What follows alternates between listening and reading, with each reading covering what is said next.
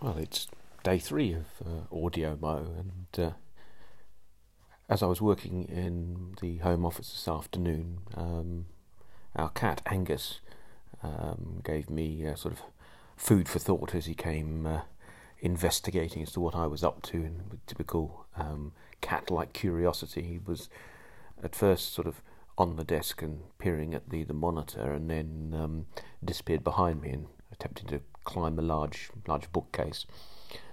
He really embodies the curiosity of a cat. We've only had him a couple of months, no, actually 4 or 5 months. We got him in February after our last cat we sadly had to have put down. So he's another rescue cat.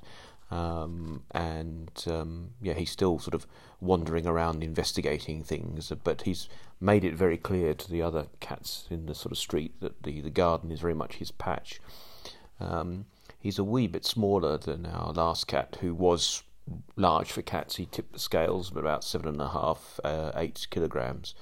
And so he was a fairly amiable cat because his size meant nothing really troubled him, so he could sort of potter around the garden with ease, and any cat that happened to wander across his path soon scarpered when he stood up.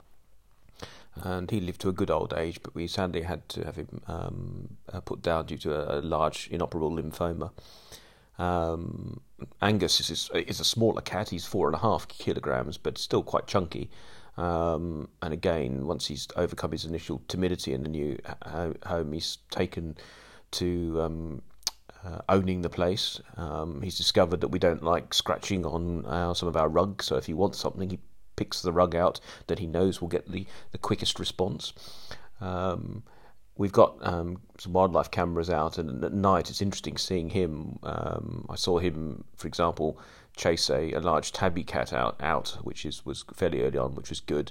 But he's quite curious about the various wildlife that comes in, and I was surprised to catch him on video following a badger around the garden as it was investigating, and the badger seemed quite content with him, which is a bit of a risk because a badger would turn around and quite happily take a cat, certainly of Angus's size.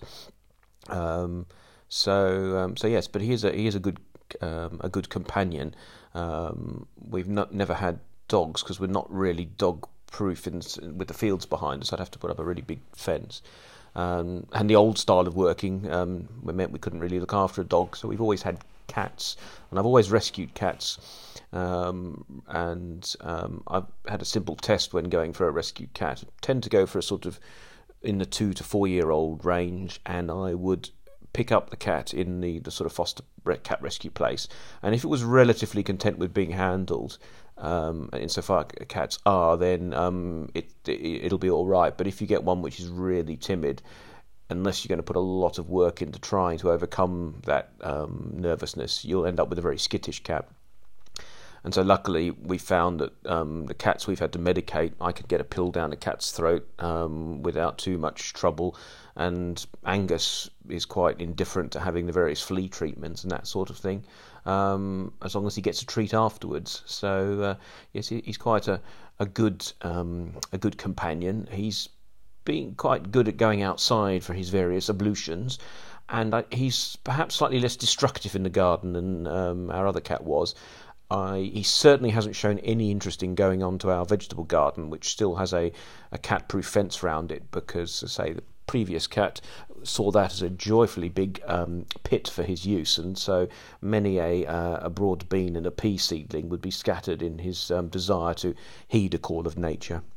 But yes, he's found it quite interesting too, having us around the whole time. So normally cats like a bit of peace and quiet, but he's found various nooks and crannies to sort of sleep in, and then reappear when he wants something. He's certainly got the built-in cat teleporter, where one minute he's in the room behind you, the next minute he's downstairs, and I definitely think there's some kind of Schrodinger's cat experiment working there.